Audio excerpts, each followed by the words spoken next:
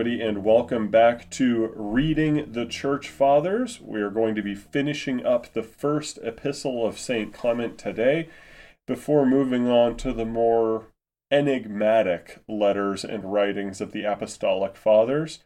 Let's go ahead and just jump right in to chapter 47 here, entitled, "Your recent discord is worse than the former, which took place in the times of Paul." Remember, St. Clement here is addressing the Corinthian church after a nasty schism had broken out among the people. "Take up the epistle of the blessed apostle Paul. What did he write to you at the time when the gospel first began to be preached? Truly, under the inspiration of the Spirit, he wrote to you concerning himself and Cephas and Apollos, because even then parties had been formed among you. But that inclination for one above another entailed less guilt upon you, inasmuch as your partialities were then shown towards apostles, already of high reputation, and towards a man whom they had approved.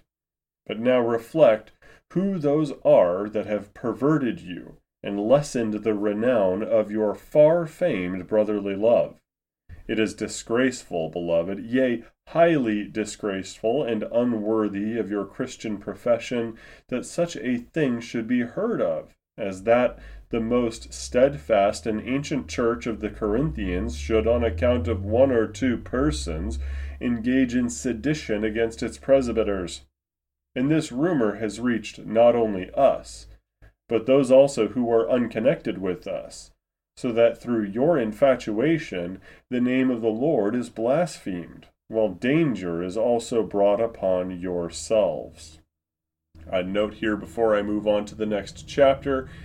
He speaks of St. Paul as the blessed apostle. The next time somebody attempts to tell you that there was a division between a Pauline faction and a St. James faction in the church, they're speaking rubbish and nonsense to you. The earliest writings we have preserved demonstrate a reverence for St. Paul as a called apostle among the other apostles. But I move on. Chapter 48, "Let us return to the practice of brotherly love. Let us therefore with all haste put an end to this state of things, and let us fall down before the Lord and beseech him with tears, that he would mercifully be reconciled to us, and restore us to our former seemly and holy practice of brotherly love. For such conduct is the gate of righteousness, which is set upon open for the attainment of life. As it is written, 'Open to me the gates of righteousness. I will go in by them and will praise the Lord. This is the gate of the Lord.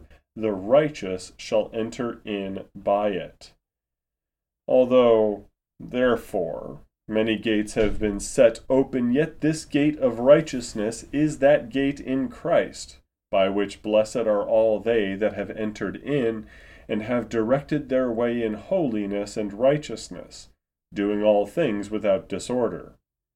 Let a man be faithful. Let him be powerful in the utterance of knowledge.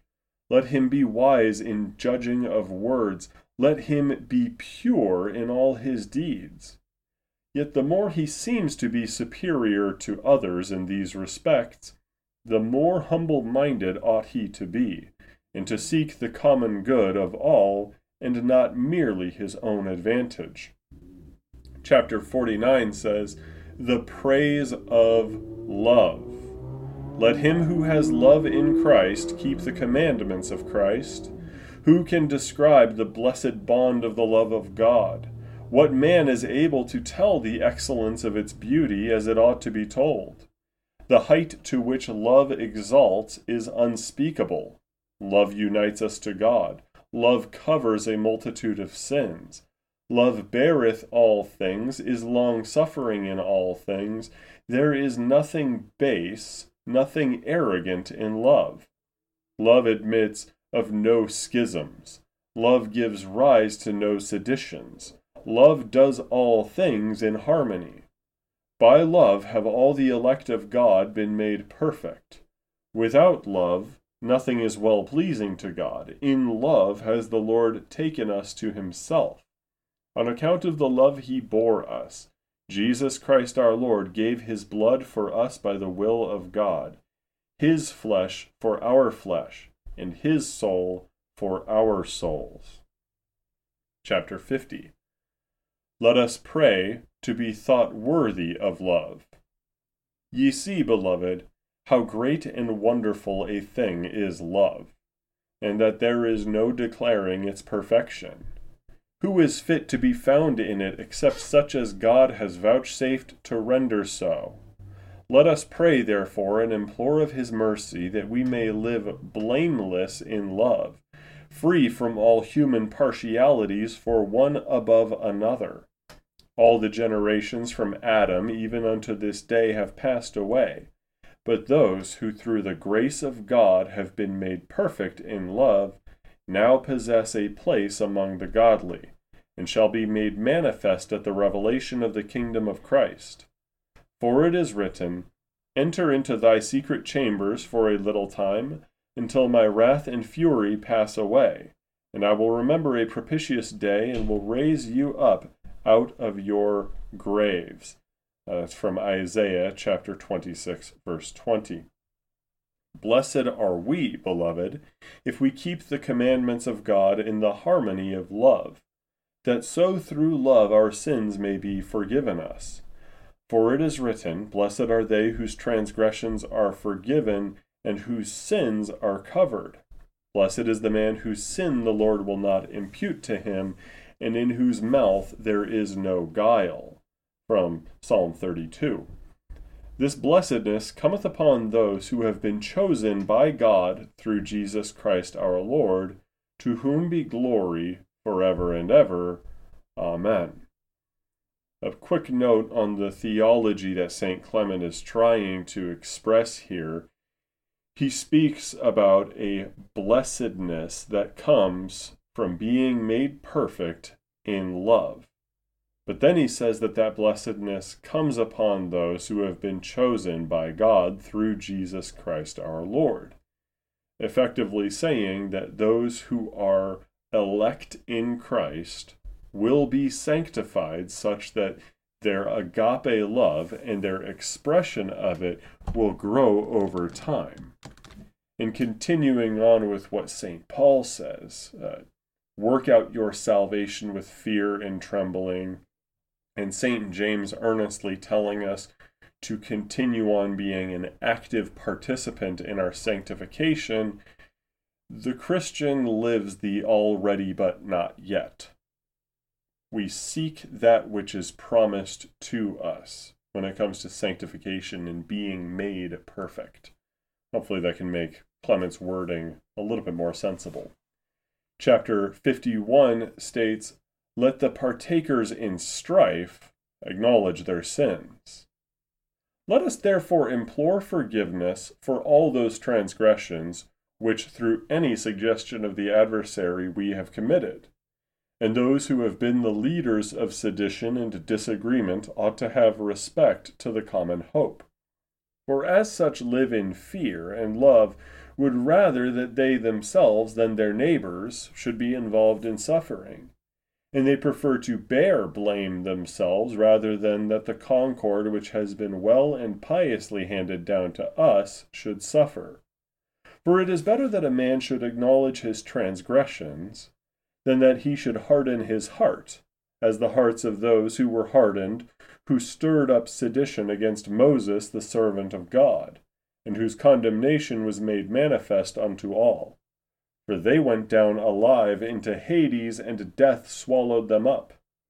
Pharaoh with his army and all the princes of Egypt, and the chariots with their riders were sunk in the depths of the Red Sea, and perished, for no other reason than that their foolish hearts were hardened, after so many signs and wonders had been wrought in the land of Egypt by Moses the servant of God.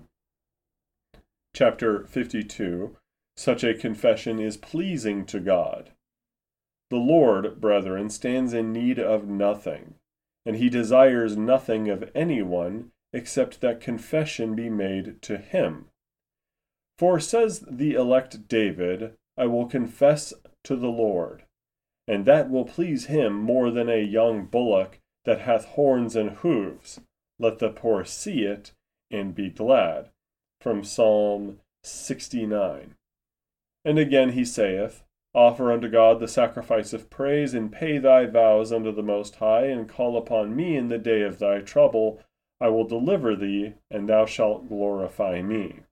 For the sacrifice of God is a broken spirit, speaking from Psalm 50, verses 14 and 15, and Psalm 51, verse 17.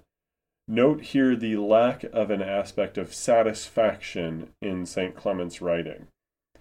My theory is that the doctrine of satisfaction and much of what we speak of with penance as a sacrament for the Roman Church comes out of the days of the lapsi. When we get to the Donatist writings and St. Augustine writing against them, we'll start to see that formulate. Augustine and Chrysostom both go against the Donatists and as well as against the lapsi, saying these men can be made right before God. Chapter 53 states, The love of Moses towards his people. Ye understand, beloved, ye understand well the sacred Scriptures, and ye have looked very earnestly into the oracles of God.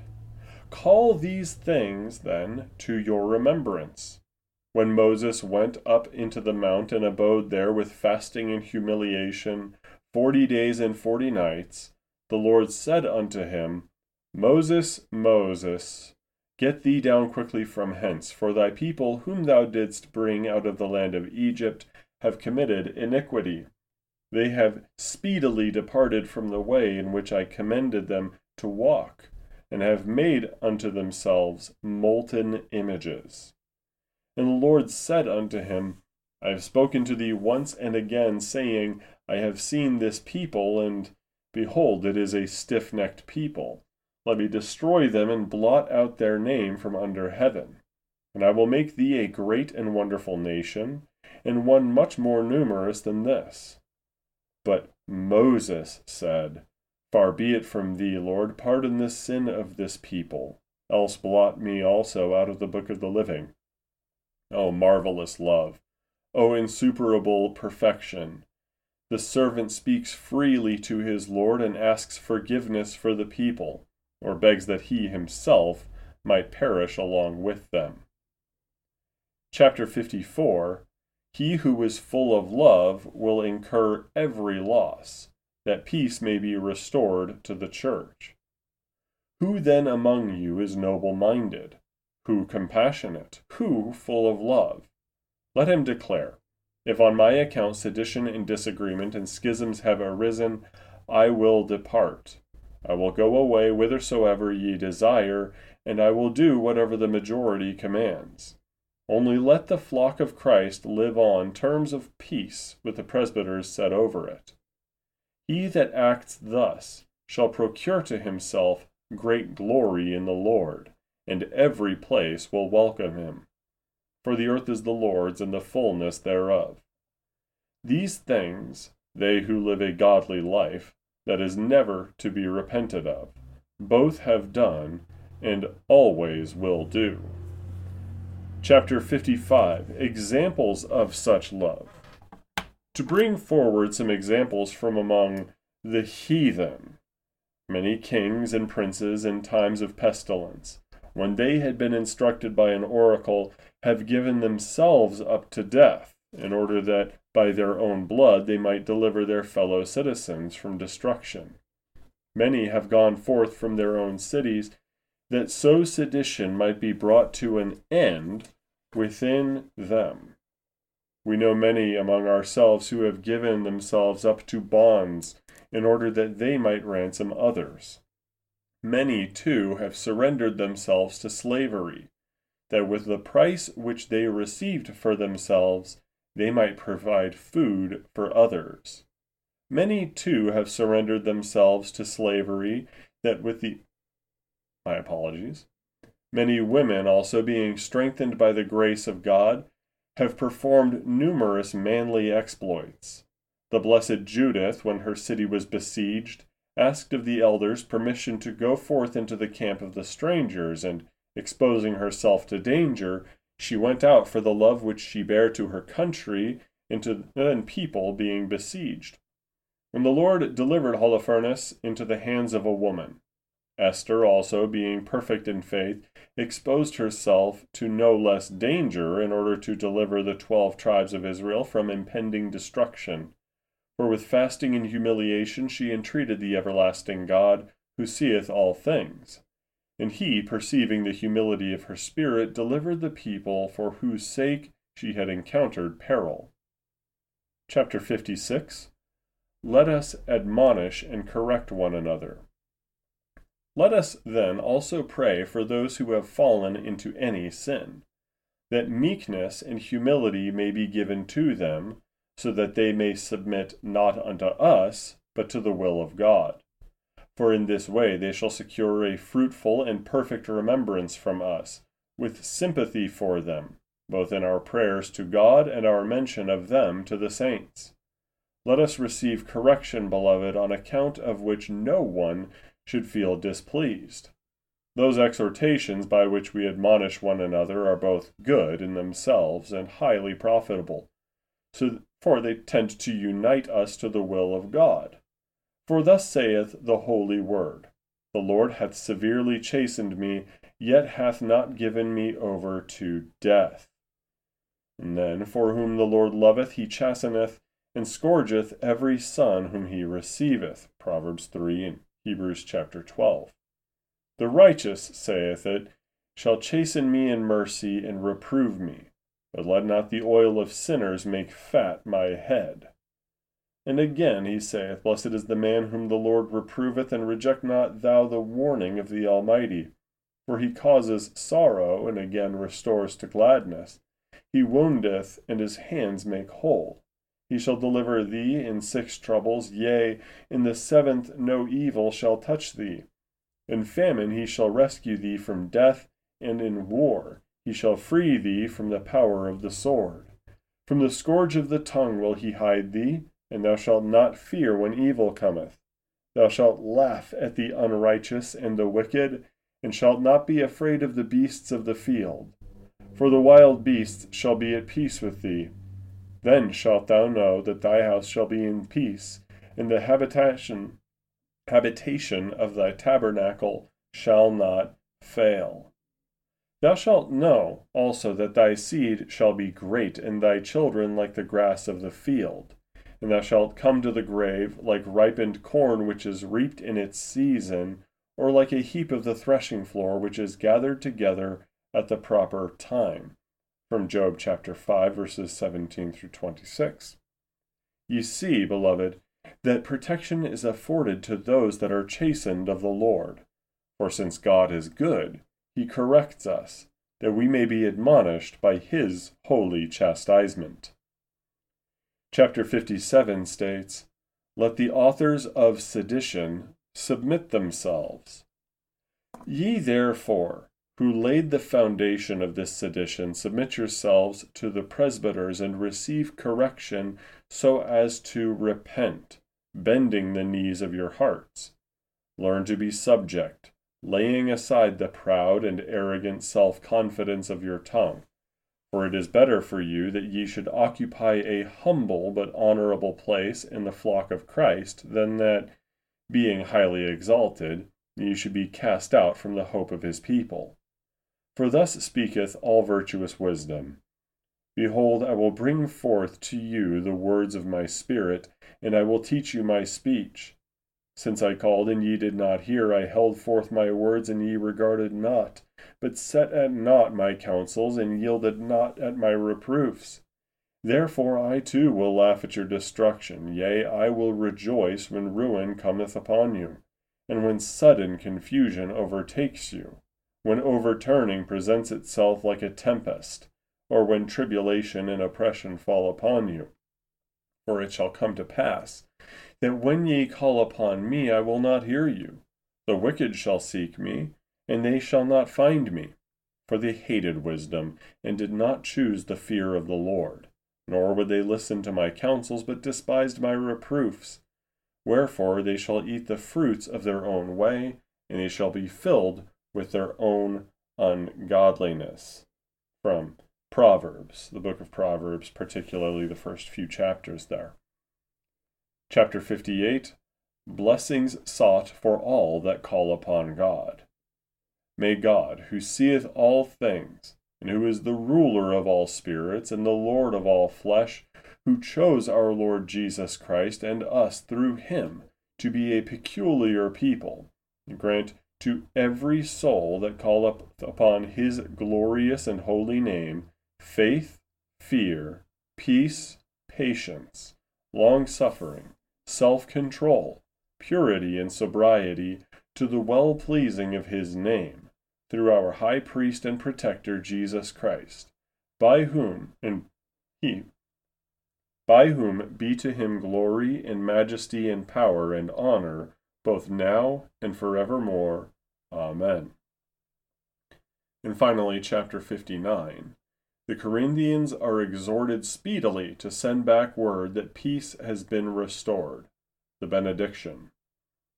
Send back speedily to us in peace and with joy these our messengers to you, Claudius Ephebus and Valerius Bito, with Fortunatus, that they may the sooner announce to us the peace and harmony we so earnestly desire and long for among you, and that we may be more quickly rejoicing over the good order re-established among you.